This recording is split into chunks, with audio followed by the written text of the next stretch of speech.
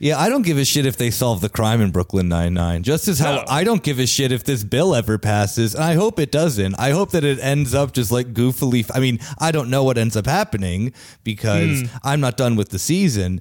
But yeah, I don't care if everything goes horrible for the characters or that they just, end up doing fuck all, because all I see is that then they're all just getting drunk all the time and they're just doing dumb shit like leaving their luggage places and stuff like that. Just doing like, make it like, all right. I want to show around the European Parliament, but it's like, it's like The Gang from It's Always Sunny. Yeah, absolutely. Like it just have like a completely unnamed European political grouping.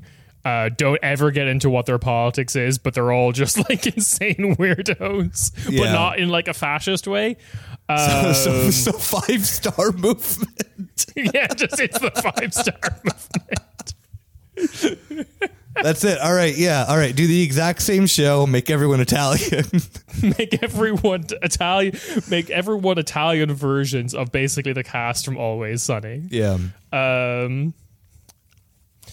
Anyway, that show would be so good. Oh, that God. would be such a good show. And there's like,